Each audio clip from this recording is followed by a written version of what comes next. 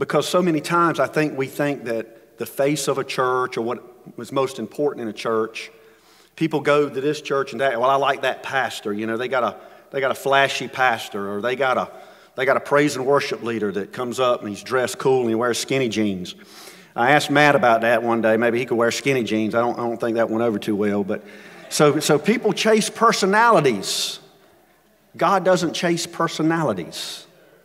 He doesn't care about the charismatic necessarily, or the person who's flashy. God is as much a God of ordinary people as He is of people that we put up on a high level. And that was kind of what come into my spirit as I began to study and look at this man Isaac. Because in a lot of ways, Isaac was a hard guy to study and prepare a message for. There's just not a whole lot in the Bible about Isaac. There's 50 chapters in the book of Genesis. 12 of those are dedicated to Abraham. 10 of them are dedicated to Jacob. 11 of them are dedicated to Joseph. And about 2.5 to Isaac. Although he lived longer than all the other patriarchs. So what in the world? And so as I began to look into the life of this man, I realized he was just kind of an ordinary guy. He didn't seem to do anything necessarily extraordinary. But how many of you know that God is God of our ordinary days just as much as He is God of our extraordinary days? I wrote this down. This just dropped in my spirit, and I wrote this down. It says, God is God of our ordinary days as much as God of our extraordinary need. And I think too many times people come to God when they have an extraordinary need. And God is able to meet our needs. But there's nothing like walking with God day by day by day when there's not an extraordinary need. And facilitating and building that relationship. So when that extraordinary need comes, there's an intimacy between you and God that has been established in the days of walking the ordinary days. God's with you on your job site. God's with you in the schools. God's with you wherever you go. He's the God of our ordinary. So I titled the message, Isaac, the son of promise, and the God of the ordinary. I found this by Eugene Peterson. It said this. It said, the culture conditions us to approach people and situations as journalists do. See the big, exploit the crisis, edit and abridge the commonplace, interview the glamorous. The scriptures and our best pastoral traditions train us in a different approach. Notice the small, preserve in the commonplace, appreciate the obscure. Our society puts a lot of emphasis on the great, the big, the famous. God doesn't. He looks on our hearts. And certainly we'll see that's what He did in the life of Isaac. The introduction says, the life of the patriarch Isaac is less than eventful. Unlike his larger-than-life father, son, and grandson, he does not do any extraordinary exploits for his God. However, we do not have to be a larger-than-life superstar, pastor, musician, or Sunday school teacher to be important to God. There is a place for everyone in His kingdom, even those that the world would call ordinary. Although he did not do the extraordinary things of his father and son, God is still referred to as the God of Abraham, Isaac, and Jacob. He's not the God of Abraham and Jacob. He is the God of Abraham, Isaac, and Jacob. And He's also mentioned in the Hall of Faith in Hebrews. So God is a God of the ordinary. Lord, I thank You. Thank You for that You are. Because God, in some ways, we're all ordinary. But we serve an extraordinary God. And You have a place for all of us. And so, Lord, I pray Your anointing. I thank You for Your presence that we felt in this place already as we've worshiped You. Lord, I pray Your anointing on me. God, that the words that I say will be Your words, not my words, and the hearts to hear it. In Jesus' name. The text was Genesis 21 through 28. Now, that just brought you up to where we are. Much of that was not about Isaac. As I mentioned to you, there's not a lot of chapters in the Bible about Isaac. But what I wanted to do is just give you an overview of who Isaac is. And most of his story is told in Genesis 24 through 26. But Isaac was the son of promise. Genesis 17:19 through 21 reads like this. It says, "Then God said, 'No, Sarah, your wife shall bear you a son, and you shall call his name Isaac. I will establish my covenant with him for an everlasting covenant, and his descendants after him. And as for Ishmael, I have heard you. Behold, I have blessed him, and I will make him fruitful, and will multiply him exceedingly. He shall beget 12 princes, and I will make him a great nation. But my covenant I will establish with Isaac, whom Sarah shall bear to you at this time next year.'" That was God's response to Abraham. If you remember last week, when Abraham knew that God had promised him heirs, God had promised him descendants. And Abraham just couldn't see how that was going to happen. He didn't have a son, his wife was barren, and so he concocted plans. The first one was by Sarah. His wife said, "Look, I'm barren. I can't bear you a son. Go lie with my servant Hagar. She can give you a son, and that will be the descendants." God said no. God said no. That's not the way it's going to work. And so Abraham also said, "Well, I have a servant. I have a male servant in my home. His name is Eleazar. And that must be the way you're going to do it." God said no. And that's what this scripture is based on. God said no. That descendant is going to come from your body. And he named him. He named him. He was promised and he was named by God. Sarah was 90 years old and Abraham was 100 years old when Isaac was born. Now they lived longer than us, but that was still a little old. Can you imagine being that old? We're supposed to be grandparents then if we make it that long. But that's how old they were when he was born. He was promised and named by God. Isaac inherited the promise of the covenant. He inherited that promise of the covenant. That same promise that God had made to Abraham, he passed down to that son, Isaac. Ishmael received the blessing, but not the covenant. Ishmael was the son that was born of Hagar, the maidservant, but he would not receive the covenant. But God did say, "I will bless him." He said, "I will make him a great nation." And I told you when we first began to study Abraham that Abraham is known as the father of the three major faiths of our nation. Judaism, Christianity, of which that blessing came through Abraham to us through Christ, and Islam. Well, it is in the life of Ishmael that we see that. It is in the life of Ishmael that we see, because Ishmael is often credited as being the father of the Arab people, and most of the Arab nations are Muslim. As a matter of fact, in Genesis 16 and 12, this was prophesied about Ishmael.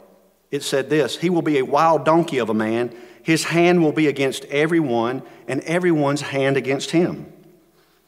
He will live in hostility towards all his brothers." And as father of the Arab nations, ever since that, up until today, there has been conflict between the Jewish people and the Arab nations. We see that playing out in the Middle East today. Over what? Land. And we said there was a land promised to Abraham. And that still happens today. The descendants of Ishmael became known as the Arabs, which basically means nomads. From the beginning, the descendants of Ishmael were warlike people as they lived in hostility toward all the tribes related to them. There's a popular theory among Muslims and some Christians that Arabian Muslims are direct descendants of Ishmael. In fact, Muhammad was a major proponent of this idea, claiming to be a descendant of Ishmael according to the Quran. So God made him a great nation, but he went on to be the nation of the Arab people, mostly Muslim nations. And we see conflict still today between the descendants of Ishmael and the descendants of Isaac.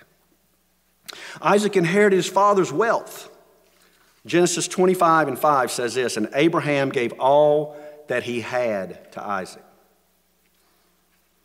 But Isaac inherited something else from his father. Isaac inherited his father's sin nature. Now, we know he didn't ultimately get that from his father. He got it from the same place I got my sin nature and you got your sin nature. We got it from our first father, Adam. When Adam sinned in that garden, that sin nature was imputed to all of us. And now every person born today has that sin nature, what we refer to as original sin. But what's interesting about this is that Isaac did the exact same sin with the exact same king that his father had done. If you remember last week, Abraham had gone into Gerar. He met with Abimelech. He took his wife in there. And he said, they're going to think his wife was a beautiful woman. Sarah was a beautiful woman. And he said, look, they will kill me for your sake. Say you're my sister. And you remember how that worked out. Well, Isaac did the same thing. There was a famine in the land again. God told Isaac, though, he said, do not go into Egypt. Stay in the promised land. He goes into Gerar, and he meets with Abimelech. Same king, and does the same thing. He tells his wife, Rebekah, you're a beautiful woman. They're going to kill me for your sake. Tell them you're my sister. But it turned out a little bit different this time. Abimelech, the king, is walking by, and apparently he must look into the window, and he sees Isaac loving on his sister. And he said, something wrong here. So he brings him out. He said, why'd you tell me that was your sister? And he said, I was afraid that you would kill me. And Abimelech's like, let me tell you something. I've been on this ride before, and I know what your God is capable of. He scared me to death in a dream. He closed up all the wombs of the women last time this happened. This ain't happening again. Get on back where you came from. And he did. Why? He was protecting Isaac the same reason he protected Abraham and Sarah. He was protecting Isaac and Rebekah. He's protecting the seed of that woman. He always protected that seed until that Messiah could come. He protected it. But what I want to deal with for just a minute here as I study this, and I thought how Isaac did the exact same thing that his daddy had done. I want to deal with this issue of generational sin. Generational sin. We hear that a lot. Sometimes people call it a generational curse. It's this idea that, okay, my dad was an alcoholic, my granddad was an alcoholic, I'm going to be an alcoholic. My dad was abusive, my granddad was abusive, I'm going to be abusive. My dad was a womanizer, my granddad was a womanizer. I mean, it's just in the genes. It's the way it's going to be. That's not so. That's not so. And so many times people use that as an excuse. God is in the business of breaking generational sin. Now, there is a scripture that sometimes people look at that might lead you to believe that. It's found in Genesis 20 and 5 through 6. And I'm going to pick up in the first full sentence of that. This is when God has given the 10 Commandments to Moses. And he says, for I, the Lord your God, am a jealous God, visiting the iniquity of the fathers upon the children to the third and the fourth generations, to those who hate me, but showing mercy to thousands, to those who love me and keep my commandments. Well, if you read that, it almost seems like, well, wow, I mean, my sons, my grandsons, they're going to suffer for my sin. That's not so. What is happening there is for those who hate me, there is a pattern. We can pass down a pattern to our generations if we're not careful. I found this definition of generational sin.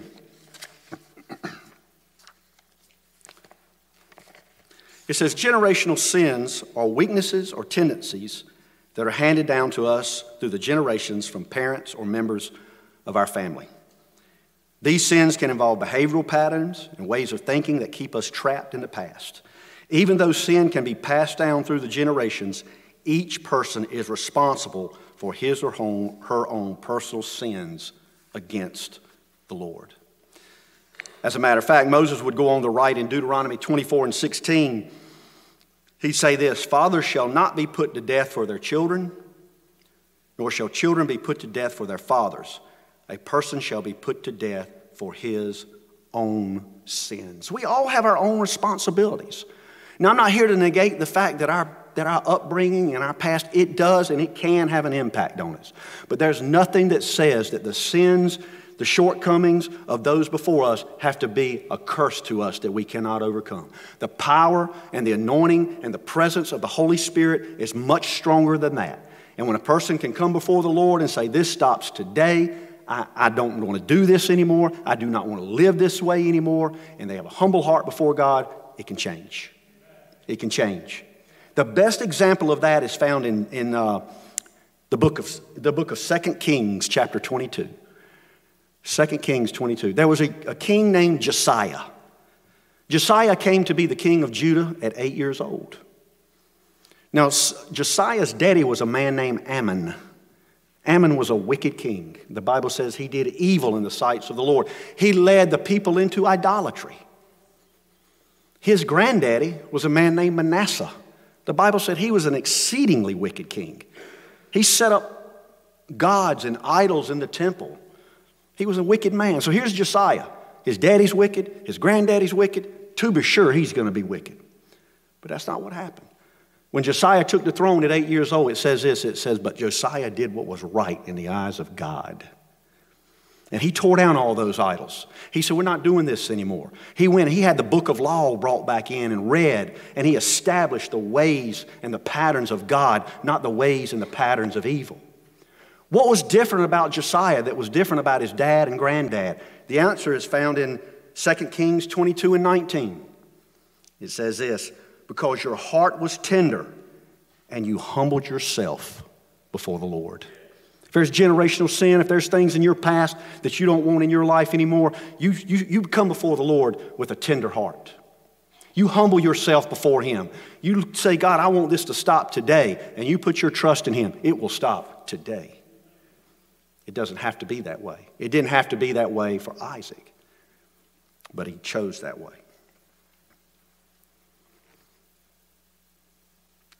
Natural inheritance. We see that Isaac inherited a lot of things from his father. Wealth. We see he committed the same sins. He inherited the covenant. Let me ask you this. Natural inheritance or spiritual inheritance? What are you leaving?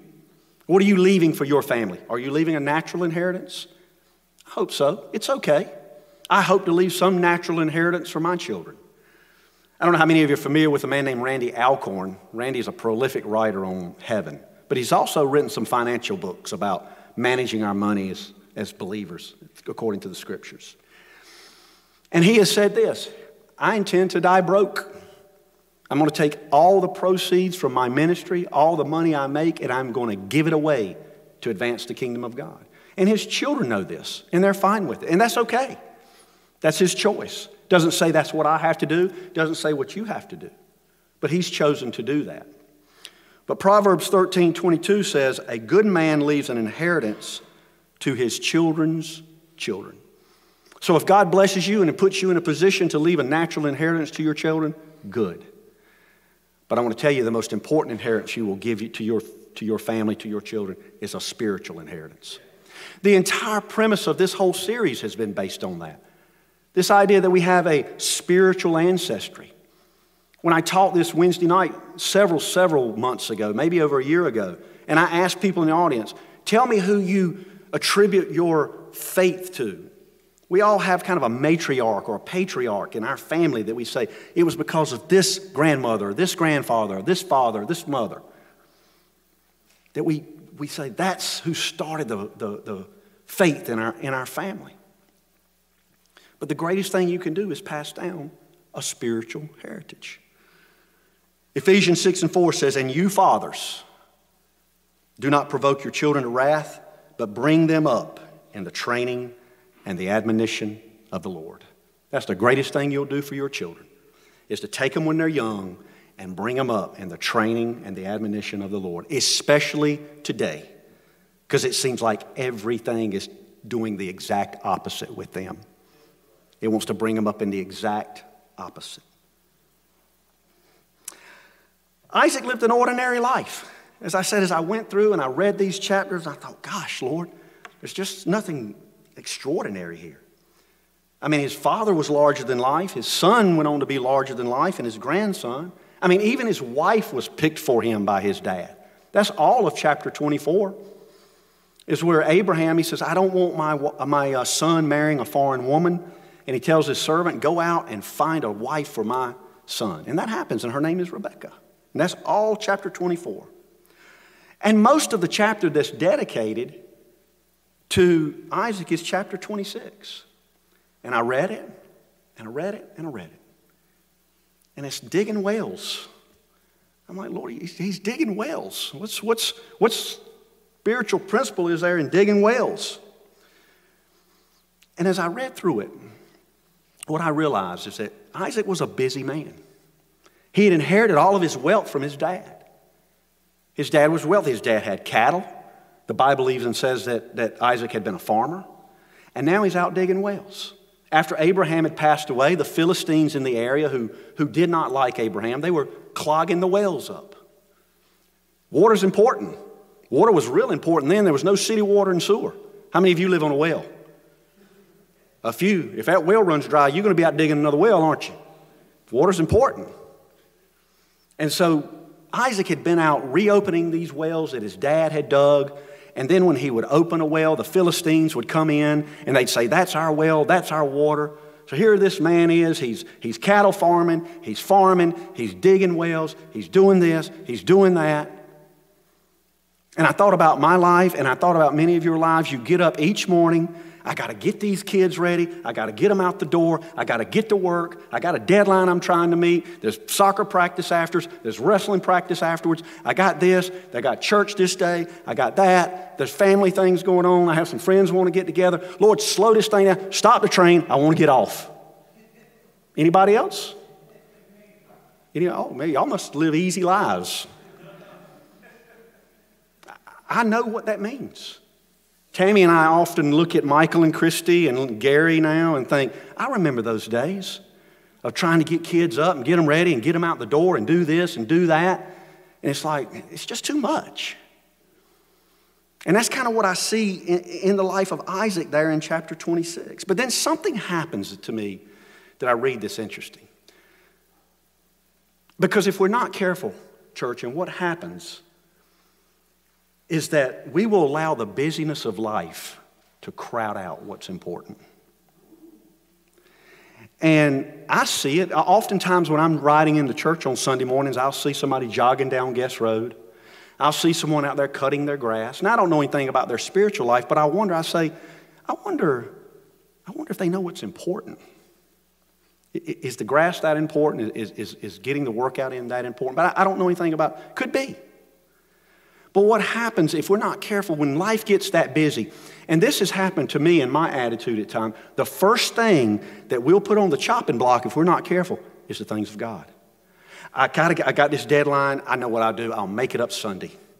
I won't do this. I won't do my devotion time. And when you start to sacrifice them, the world would slowly crowd it out. It'll crowd it out. And it was right in the middle of digging wells that Genesis 26, 24 through 25 happens. It says, and the Lord appeared to him at night, this is Isaac, and said, I am the God of your father Abraham. Do not fear, for I am with you. I will bless you, and I'll multiply your descendants for my servant Abraham's sake. So he built an altar there, and he called on the name of the Lord, and he pitched his tent there. And there Isaac's servant dug a well. And so I see, like I've done, and maybe like many of you have done, Isaac has laid down and everything that's going on in his life is running through his head. All he's got to do, these deadlines he's got to meet, all this work's got to be done, schoolwork, whatever it is that competes for your time. It's in that moment that God speaks to him. And it's in that moment that he builds an altar and he calls on the name of the Lord. It's in that moment. And so, and I'm going to show you what happened after that, right after that. But what I want you to know, church, is you had better have some hard no's in your life. If you don't have some hard no's, it's going to get crowded out. The hard no's for me is from Sunday morning, from the time I get up, to after service on Sunday, is a hard no. There's not going to be any business dealing. There's not going to be making up of a workout. There's not going to be any sporting events. There's just not going to happen. This is God's time. And if I would have allowed in my life, and if you allow in your life, life will crowd it out. But you better have some hard no's. And that same hard no exists for me. Now, I want you to decide what's important for you. But that same hard no is often for me on Wednesday nights, the Friday night prayer. Now, sometimes not as hard a no as Sunday morning, but it's still hard no's. Just not going to happen. Because if you'll set the hard no, then the decision is made. And the reason I do that is because I believe, and what I have experienced is that the principle of first fruits can apply to your time like it can your money. What is first fruits? First fruits said if we give God the first of our, what's important to us, of our, what's the two most, now this is a churchy saying. I know it goes on the church marquee, but it's true. Most of those things have some truth to them. You want to know where a man's heart is? You look at his checkbook and his calendar. That's a true statement. You'll find out what's important to him. And so our time and our money are the most important things to us. And the principle of first fruits that applies to our money is typically the tithe. Now, a lot of debate over that, and I'm just going to tell you where I stand. I don't believe the tithe to be a New Testament requirement of giving. All right? I don't believe that 10% we have to give that. I believe in the tithe. I think there's blessing in the tithe. We will tell you we think there's blessing in the tithe. It gives you a target. Okay? But clearly, there is a pattern of giving in the New Testament, and Paul gives it to us. He says on the first day of the week, that's when? Today. Everyone, each person, that's all of you, there's no exceptions, is to set aside something as the Lord has prospered him and to give it. We all have a responsibility in that. And what we will tell you, what I have experienced, and you can talk to a lot of people who've experienced systematic giving to God's kingdom, particularly those who believe and practice a tithe, something has just happened to the finances. Money seems to stretch. We give the first fruit of God to him, and we find that the other 90% is blessed, and it just works out. Talk to people who've experienced it. Talk to people who've lived it. They'll tell you. Now, I'm not talking about having a Mercedes and $1 million home. I'm talking about God superintending and being a part of your finances. I want God to superintend and be a part of my finances. But to do that, I need to practice the giving, the principle of first fruits. God, the first of what I get comes to you. And I'm not saying that to you in a legalistic way. I'm just telling you, if you've never experienced it, try it. Just try it. But I also believe that that same principle applies to our time, can apply to our time. And what I have found in my life is that I say, God, this is your time. Sunday morning is your time. Wednesday is your time. My Friday night prayer is your time. I try to carve in some time there for my personal devotion. And because I know we live in a culture today that will tell you, you ain't got to go to church to be a Christian. Hogwash. And I'm not talking about our shut-ins. I'm not talking about our shut-ins.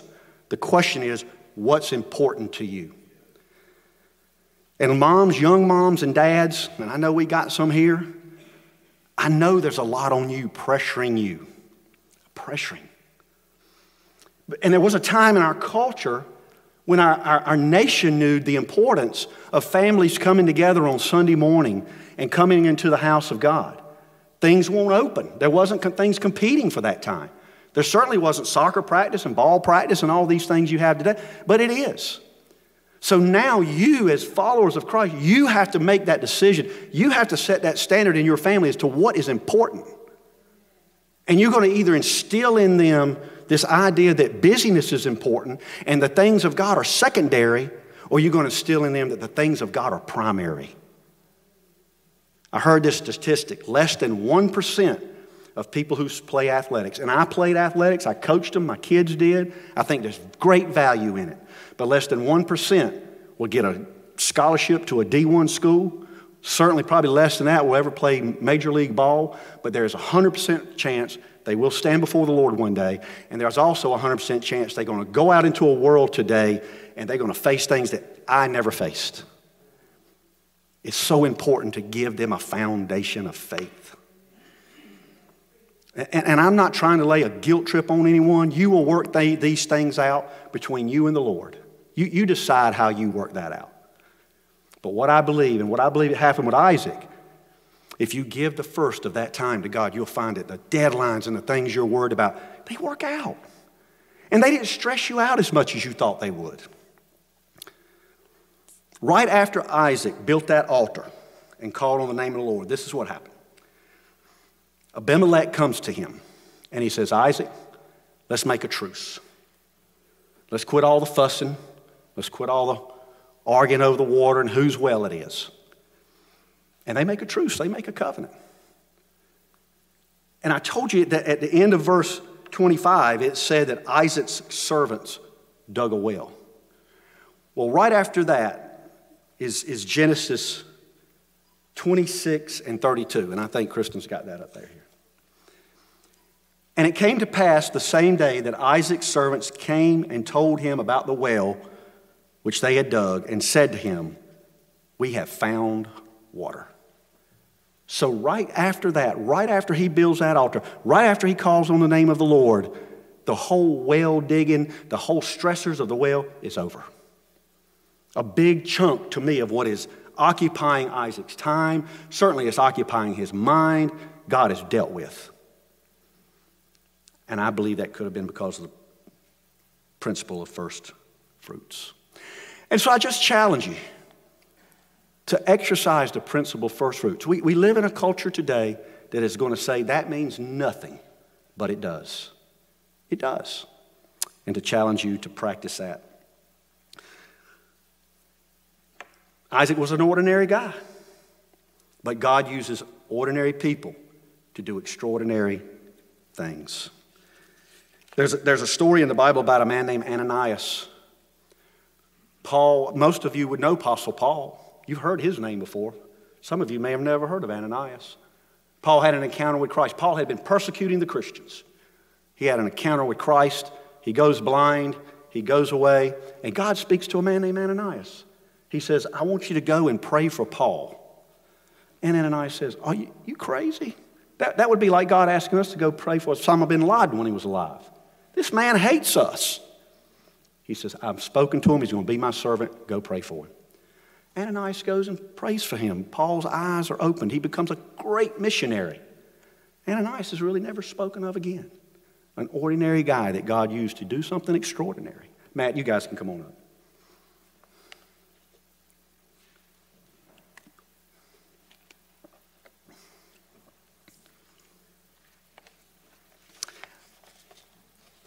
I'm going to throw out a couple names here, and if you've ever heard of these people, I want you to raise your hand for me. How many of you have ever heard the name Edward Kimball? Raise your hand. Kristen ain't never heard of Edward Kimball. Maybe she has. I hadn't before I studied this, so don't feel bad. How about the name Dwight L. Moody? Quite a few. Quite a few have heard of Dwight L. Moody. Okay. How about Wilbur Chapman? Wilbur Chapman. Gerald has. How about Billy Sunday? Billy Sunday. Yeah, quite a few have heard of Billy Sunday. Showing our age in here, actually. How about this? How many have heard this name before? Billy Graham. I think every hand in the place is up. Billy Graham. Edward Kimball was a guy who taught a Sunday school class to a bunch of rambunctious boys. Some of you have done that, rambunctious boys and rambunctious girls. And there was one in there that he just really thought that he needed to go speak to after he got a little bit older. And he talked to this young boy in a stockroom of a shoe store. And he impressed on him the importance of a relationship with Jesus Christ. That young man's name was Dwight L. Moody. Dwight L. Moody went on to be a great evangelist. Under Dwight L. Moody's ministry, a man by the name of Wilbur Chapman got saved. He went on to be an evangelist. Under Wilbur Chapman, a man by the name of Billy Sunday got saved. And I missed one, but under Billy Sunday, a man named Mordecai Ham got saved. And Mordecai Ham did a crusade in Charlotte, North Carolina. And a young man known to his family as Billy Frank felt the call of the Holy Spirit and went down and surrendered his life to Christ. And Billy Frank, we would know him as Billy Graham. And he went on to arguably be the greatest evangelist that our world has ever known. And it all started with an ordinary man by the name of Edward Kimball, who taught a Sunday school class. You don't have to be an extraordinary person for God to do extraordinary things through you. God's the God of the ordinary, just like He's the God of the extraordinary. I'm going to ask everyone, if you would, to stand.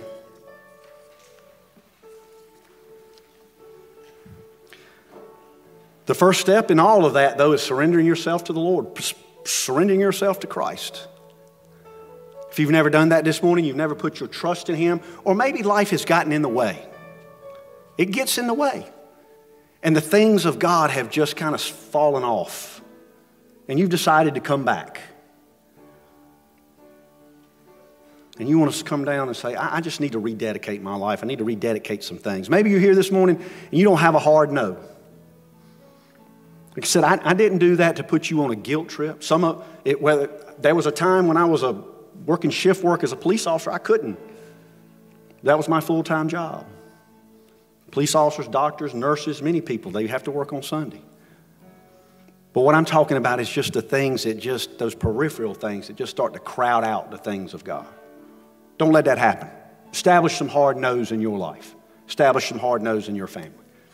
So if you're here this morning and you say, I need to establish some hard no's in my life. I need to make some priorities in my life. Come down and pray. Come down and spend some time before the Lord. Everyone, if you bow your head and close your eyes. Lord, I thank you. I thank you that you are the God of the ordinary. That you use ordinary people to do extraordinary things. That's really the scripture. How you used ordinary people to do extraordinary things. And under the sound of my voice is a bunch of ordinary people, and I don't know what you may do through them. But I know when we humble ourselves before you and we put our trust in you, there's no telling what you might do through us. God, and this man, Edward Kimball, only heaven will know the blessing from how he was obedient, how he taught a bunch of rambunctious boys in a Sunday school room. And so I pray, Lord, if there's one here under the sound of my voice that you're dealing with, there's some stressors in their life, there's some things going on in their life, and they're like, I need to get some things straight. I need to set some priorities in order, that they'll do that this morning. That they'll create some hard no's. They'll say, Lord, I'm going to make the time for you a priority in my life and watch what happens.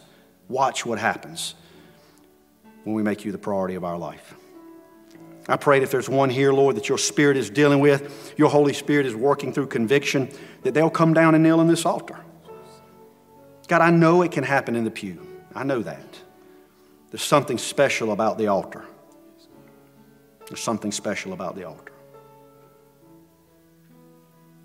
So this altar is open, church. I want to linger just for a moment for anyone who might like to come down and have someone meet you here and pray over you.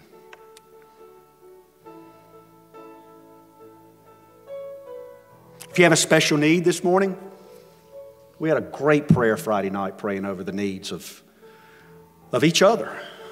We believe in that. If you have a special need this morning, you have a need for healing, you have a need for, there's something going on in your mind, in your life emotionally, there's something going on with your family. God is the God of the extraordinary. This altar is open. Come down and we'll pray over you. We'll pray over your need. As our praise and worship team begins to sing, I'm going to ask everyone who will. Let's gather down in front of the altar, and we'll end our service with a short time of worship around the altar.